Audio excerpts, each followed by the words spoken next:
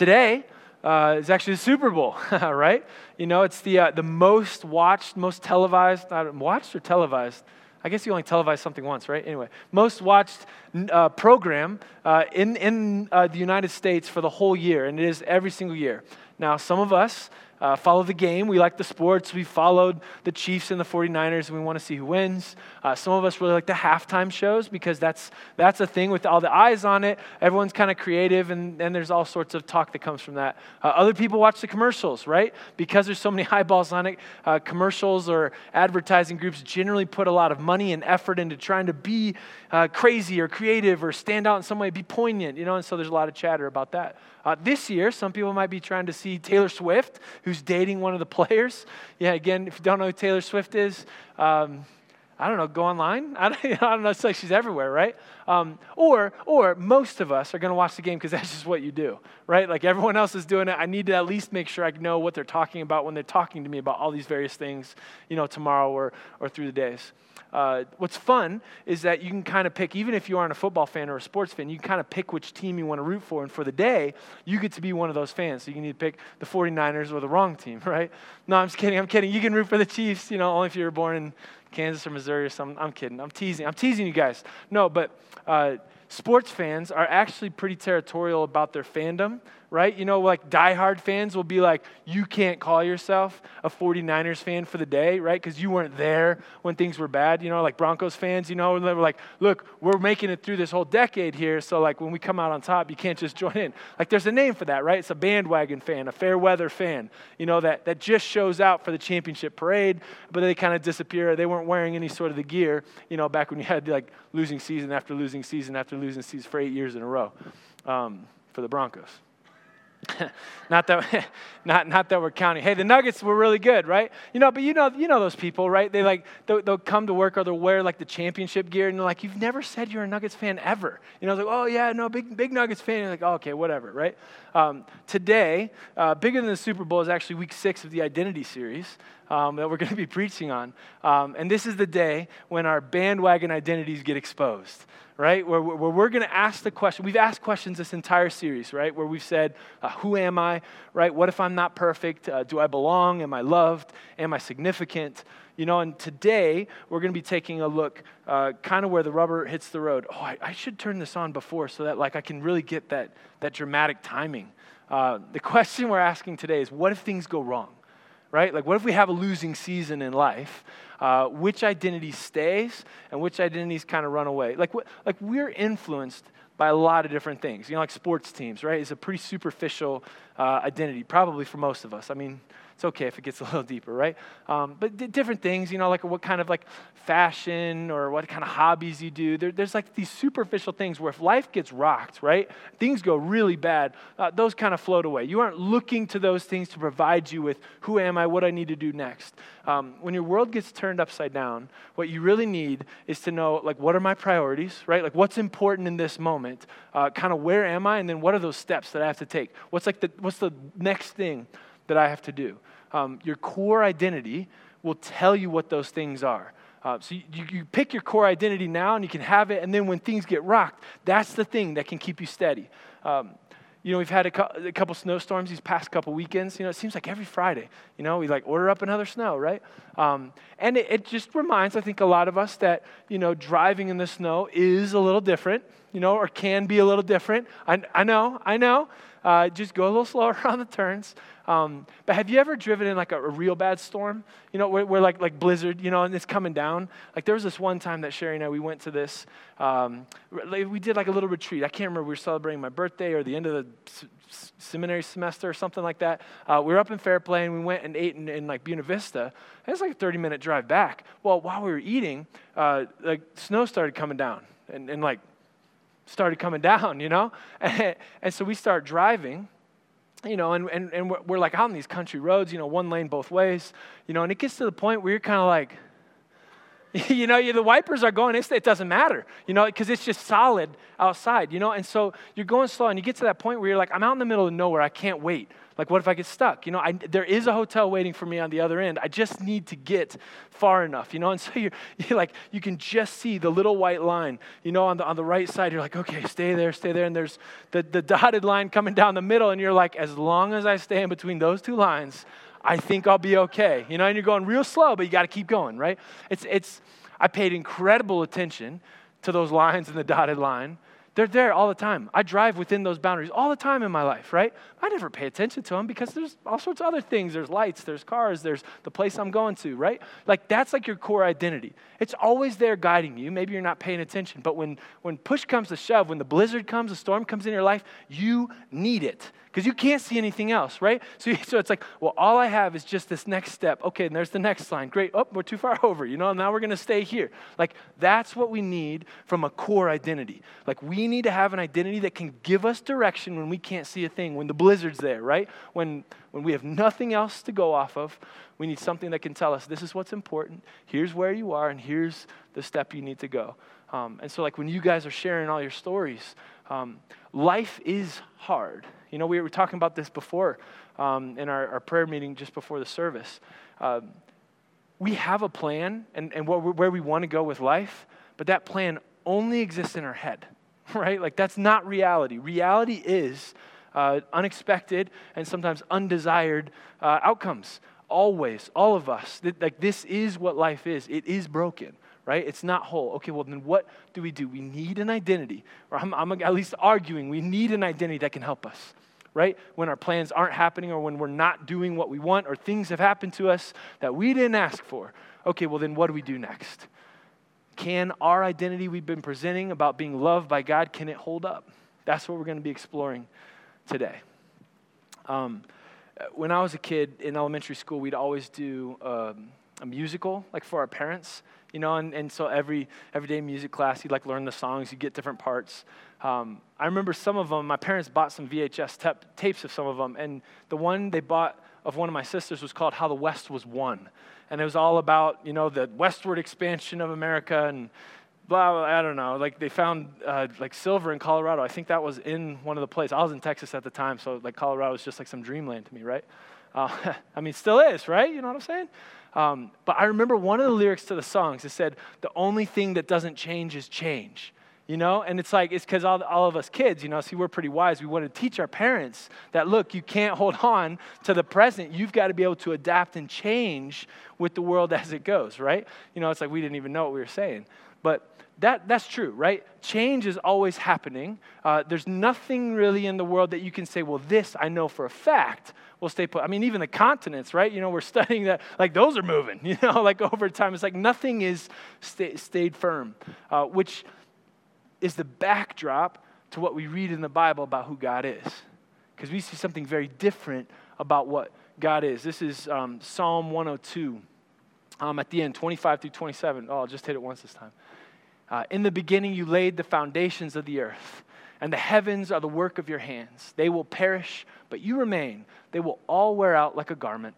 Like clothing, you will change them, and they will be discarded, but you remain the same, and your years will never end. This is Psalm 102. What's awesome, if you have a Bible, go read the very beginning of the psalm before the psalm part, like the poetry starts. There's a subtitle. Not all psalms have it. Some psalms do, though. This is what the subtitle says. It says, "A prayer of an afflicted person who has grown weak and pours out a lament before the Lord." Like that's in the Hebrew. Like that's the title of this psalm. Like they knew the question, what happens when things go wrong, right? And so there's this lament all at the beginning, and then at the end, it's like, okay, Lord, you're the one who made everything. And everything itself is like clothes, we'll change them, they're discarded, but you remain the same. There's a key characteristic of God that theologians like to talk about. If you want to show off at Bible study, it's called immutability. So the inability to change, like God is immutable. Who he is today is who he always was and who he always will be. So God is immutable, meaning different than anything else that he has created, right? And so when we talk about having an identity that is rooted in God's love for us, we can have confidence that that love for us, who God is, his character, remains the same. Always has, always will be, right? So God won't wake up one day and be like, oh, I'm sick and tired of these people. I'm not going to love them anymore. Like he's not going to give up or say like, you know what? I'm just not feeling it today, right? He's not like humans who are fickle. We do move. You can't really rely on humans, but you can rely on God. In fact, he is different. What this psalm is saying is he's the creator, right? We say in the beginning, you laid the foundations of the earth, and the heavens are the work of your hands. They perish, but you remain. There's a difference between the creator and the creation, right? But the things that can change and the thing that will always remain unchanged, right? The people that move and you can't count on, and the one who you can only and always count on. That's who our God is. The Bible presents God as something completely different than anything we ever know. Anything we know, right? Like even like, well, that, the sun will rise, the moon will set. So no. God's even over that. Like even if something were to happen to those things, God still remains, right? The Bible presents God as the only immovable, solid rock on which we can build our entire lives. That's who our God is. So is he strong enough? He's the only thing strong enough. Here's another psalm. This is 59. This one has a subtitle as well. This is when David was kind of complaining to God. Why? Well, because there's people waiting outside to kill him as soon as he leaves his house, right? Things are not going as planned for David. He lays out what he's feeling at the beginning, and then here's the very end of the psalm. But I will sing of your strength. In the morning I will sing of your love, for you are my fortress, my refuge in times of trouble. You are my strength. I sing praise to you. You, God, are my fortress, my God on whom I can rely. This is the truth of who our God is. It's his strength. He's a fortress, but he's going to sing of his love, right? The identity, it's God loves us. He's not just a strong man that we can hire to help us, take care of our bullies. No, he loves us like a father, like a perfect father would love us and carry us. And that's from the beginning to the end, right? That's never changed. He has always loved us. He always will love us. Therefore, we can rely on that. There's nothing that we have in earth that comes anywhere close to this.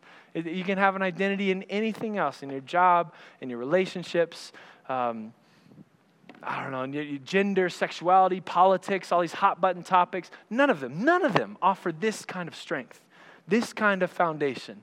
The only place it could be found is in the Creator. If there was something that couldn't change, well, that's God in his immutability.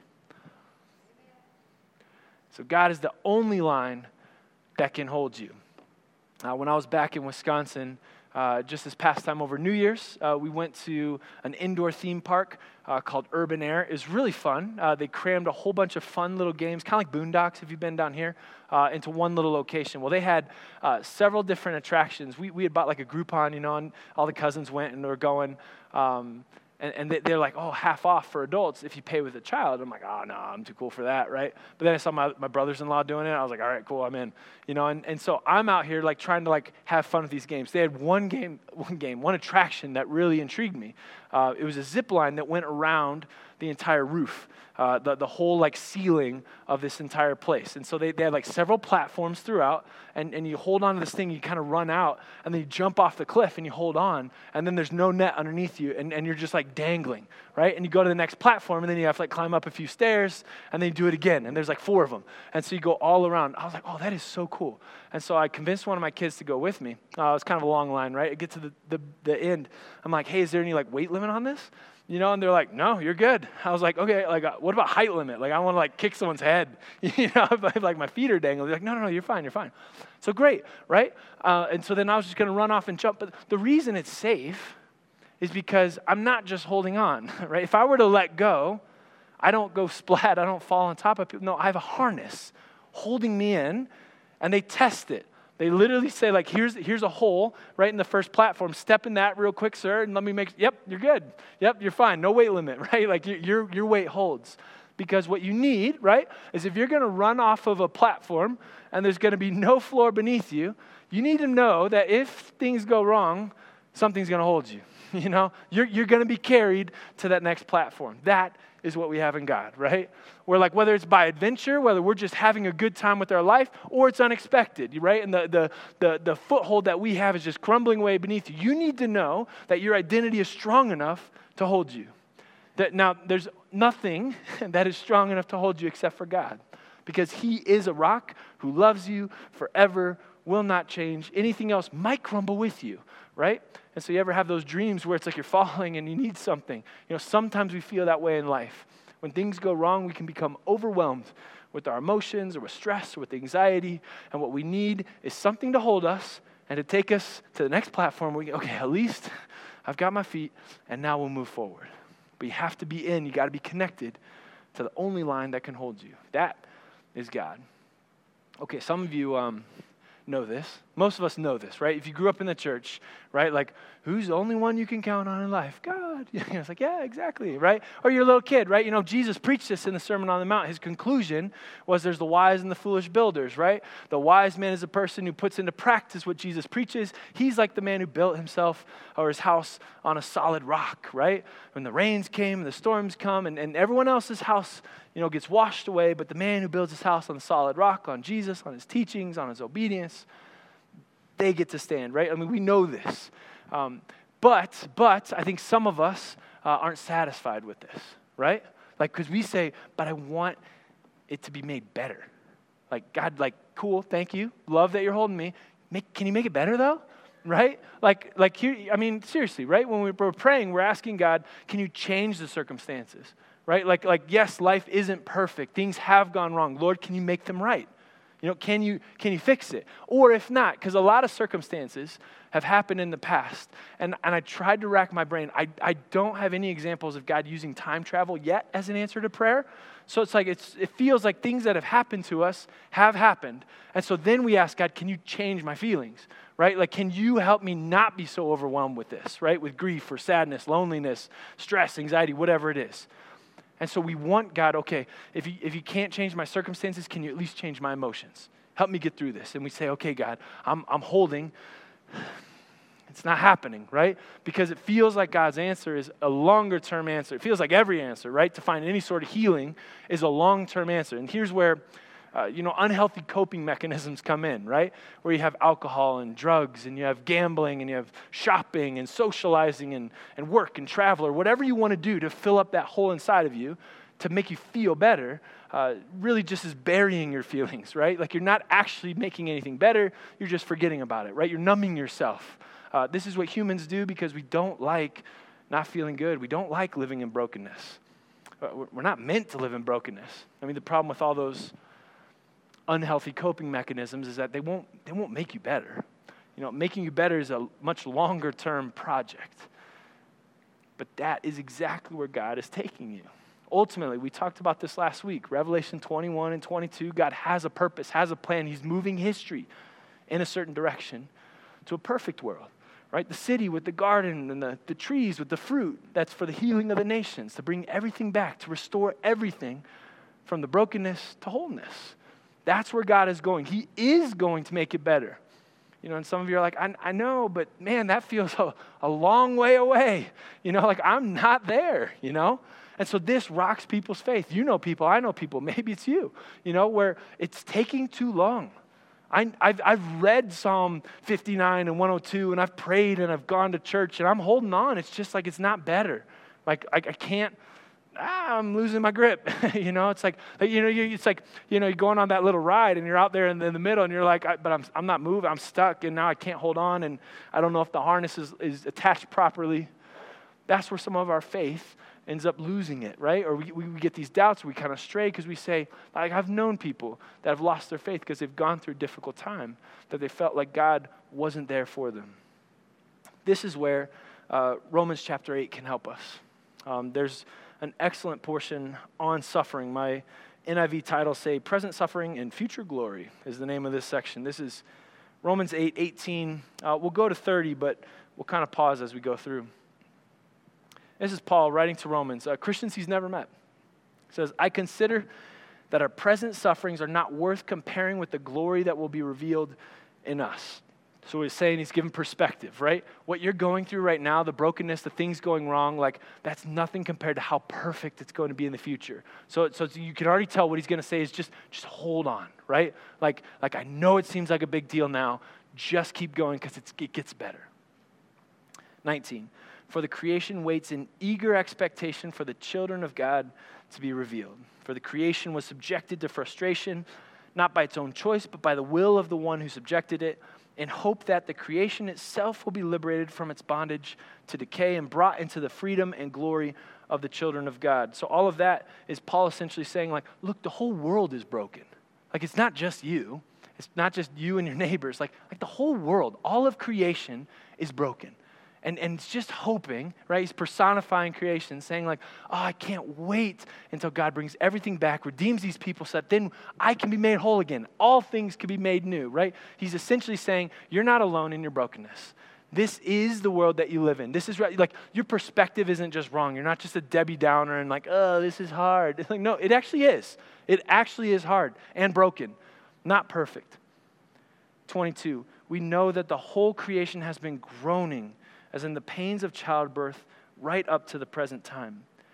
Not only so, but we ourselves, who have the first fruits of the Spirit, groan inwardly as we wait eagerly for our adoption to sonship, the redemption of our bodies. So he's saying, you too, right? So all of creation's like, I just want to be made whole. So are you. So are you. Like Paul's like, I get it. And look, you can even have the first fruits of the Spirit. You can even be seeing little things where God has been worked in your life, and you can still feel like I'm groaning as in childbirth, right? And look, I've never had a kid, never really want to, but I've been there for 3 of them, right? You know, it's like, it's not, you can't stay there. You know, it's tough, it's difficult. You know, I mean, it can't even say it's painful, right? I mean, that's even an understatement, but it's meant to be a temporary thing okay, well, I've just got to get through this one way or the other. We got to get, like, that's where we are. And that's where you're supposed to be, well, at least right now, but eventually we'll get to the end, right?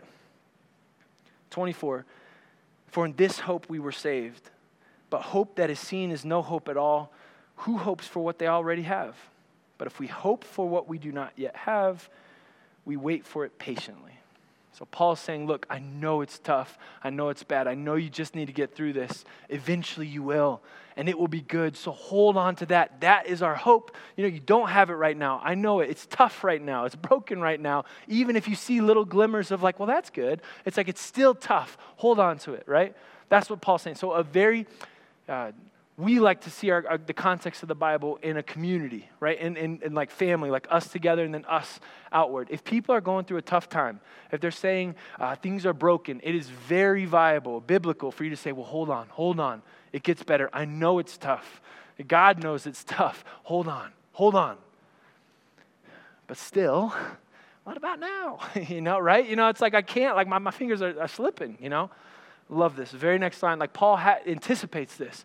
Like he's saying, big picture, right? Everything's going to be made new so you can get through whatever you're getting through now. I don't know what it is. Even if it's childbirth, you can get through it, right? It says in 26, in the same way, the Spirit helps us in our weakness, right? So weakness, this isn't our future state. This is right now, our fingers are losing its grip, right?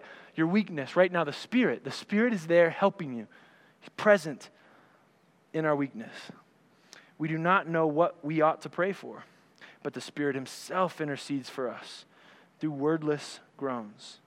And he who searches our hearts knows the mind of the Spirit, because the Spirit intercedes for God's people in accordance with the will of God. So what he's saying is like, hey, when you're barely losing your grip, don't worry. You have your harness on. The Spirit is with you, holding you, right? Like you don't even know what to pray, right? You're in the blizzard. You can't even see where you're going. Don't worry. The Holy Spirit is there guiding you, right? It says, one, that it'll pray, intercede for us through wordless groans. And then that next verse, he who searches our hearts knows the mind of the Spirit, because the Spirit intercedes for God's people in accordance with the will of God, saying that you can trust this harness. You can trust the Spirit's guidance, because he is perfectly in line with God's will, right? He's perfectly leading you toward where you have to go. You don't have to worry. And what I love this is that it's in line, in accordance with the will of God. God has a will. God has a purpose, right? We're not just holding on to a rope that's just dangling over some abyss that we might slip into. No, we're on a zip line. that's moving, right? We're on a road that's going somewhere. So even if you can't see where you're going, even if you don't have the strength to hold on, the Spirit himself will carry you, will move you, because there is a purpose. We talked about it last week. God has a purpose moving everything toward ultimate healing and coming together in him and having flourishing and having life. And he's working that in your life as well. And then comes the famous verse that you guys probably have memorized or probably use all the time. And we know that in all things God works for the good of those who love him, who have been called according to his purpose. You know, we like to maybe toss this one around and just kind of, oh yeah, and God works for our good. No, it's coming out of this context of deep pain and a recognition of our suffering and our weakness. And this is the purpose. This is where we're going on the zip line, right? The Holy Spirit is interceding according to the will of God. What's the will of God? That he would work for the good of those who love him, who have been called according to his purpose. What's his purpose? His love for us, his restoration of all things. We can trust the harness that we have if we are attached in him, in this identity that says, I am loved by God. He's not going to just leave us where we're at. He's going to take us through this. And then it ends. This section ends. For those God foreknew, he also predestined to be conformed to the image of his Son, that he might be the firstborn among many brothers and sisters. And those he predestined, he also called. Those he called, he also justified. Those he justified, he also glorified. This is a verse maybe you've heard. We study it in seminary to try to figure out, well, what exactly is the process of salvation, you know, and what is predestination and who's predestined and who's not. No. The context that this is in, this is the reason why you can trust God. Because from the very beginning of time, he had this purpose for you. And look, it's spelled out in all these different ways when Jesus came and died for your sin and justified you. And he's promised that you will become sons and daughters of him. And ultimately, he's going to glorify you. What Paul is saying is that God doesn't change. His purpose doesn't change. He's immutable, right? His love for you is rock steady. The only thing that can exist throughout the entire existence that you will experience here on this planet. Therefore, you can hold on to him. This is a reason for us to trust that God will be good for us when we're in our weakness and we don't know what to pray and we're lost and we're struggling, right? That's what this text is saying. It's not quite so frou-frou, you know, kind of like all things work out in the end. So if things aren't working out, it's not the end. You know, it's like, well, that's not what Paul's saying here. He's recognizing like, the world's tough. It's broken. You're going through things, or someone's going through things in this church that I'm writing this, but you can trust that the Spirit, God's presence, will be with you, taking you where you need to go, and you'll land on the next platform and at least have your feet and at least move forward. This is what we need from an identity, and we can only find it in God. Now, I mean, there's a whole can of, not worms, it's a whole ecosystem, right? It's not just the worms, it's the soil and everything about suffering, right? Like what does suffering mean? We aren't going to jump there, at least not this Sunday, but I want us to understand we're the ones that are shy to experience suffering. You know, like we're the ones that don't like suffering, right? God's fine with it. You know, like we're the ones that try to run away and avoid it. God doesn't. And if you look through the Bible at all of our faith heroes, you know, all the Bible stories we have, numerous times people suffer for a good purpose of God. And through that, God works his will and works his purpose.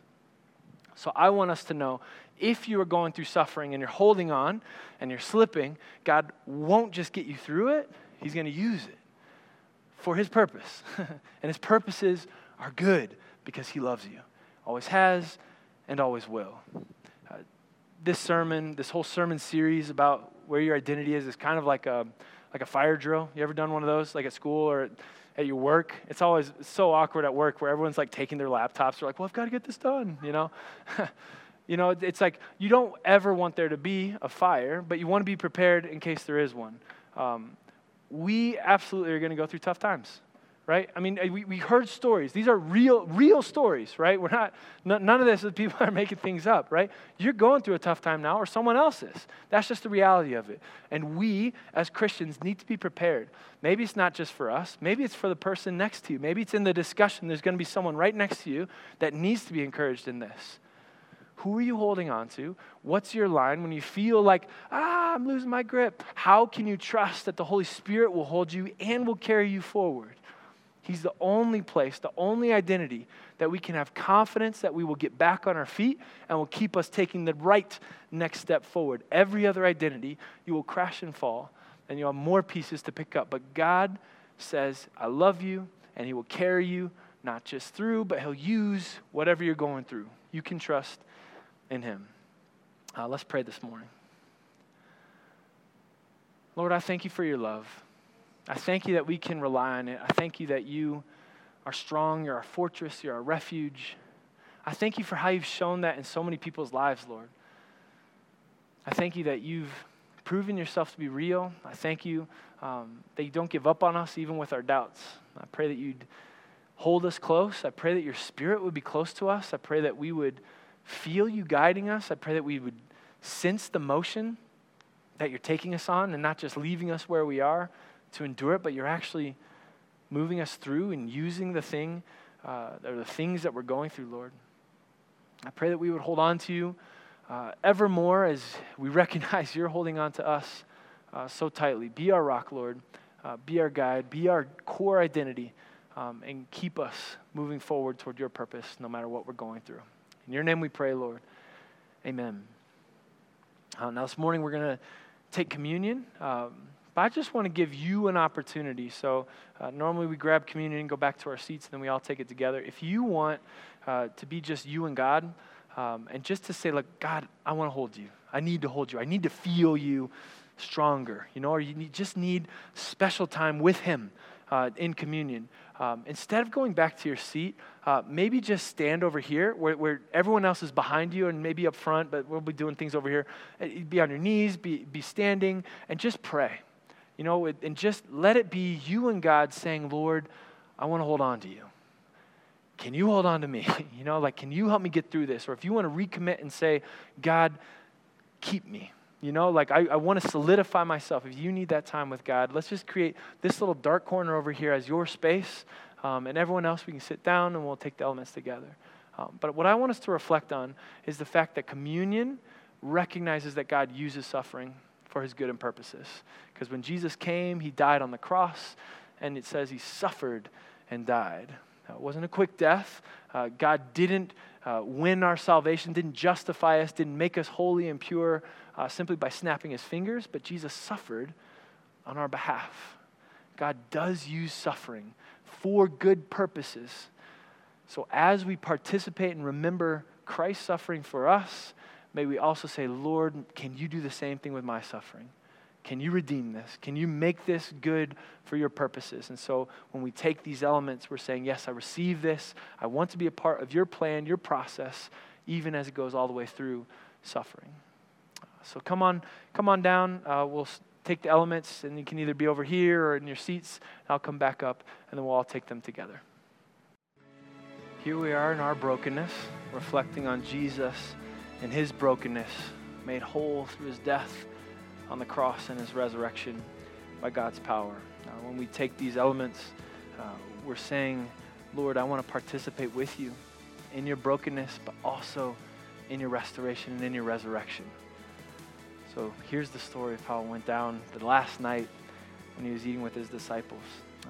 After he had taken the bread and given thanks, he broke it, gave it to his disciples, saying, this is my body which is broken for you. Do this in remembrance of me. In the same way, after dinner, he took the cup. He said, this cup is the new covenant which is in my blood. Do this as often as you drink it in remembrance of me.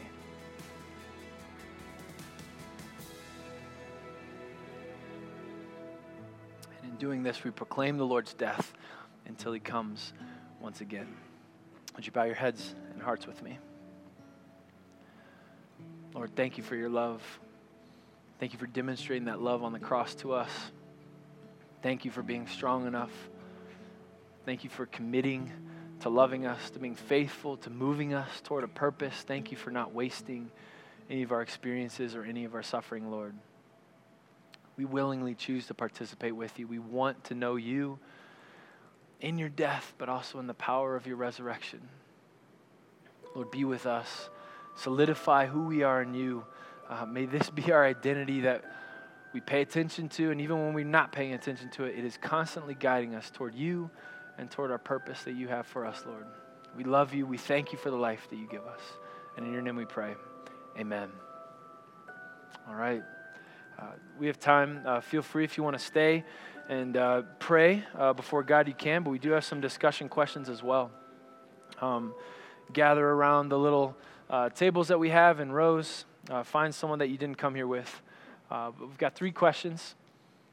The first one is, when has your faith been tested? If someone's story kind of moved you or you're, oh, tell me more about that, let this be an opportunity to have them share a little bit more details about their story and where did their faith carry them through a tough time. 2, how does God want you to move forward during tough times? So again, if you talk more in practical sense, like fire drill sense, like where's the closest, emergency exit or something? Like what does God actually want you to do when times are tough? Then 3 and 4 are similar. What does giving up on God look like, and what does trusting in Him look like? So discuss these. I'll come back up in about 7 minutes, and then we'll dismiss.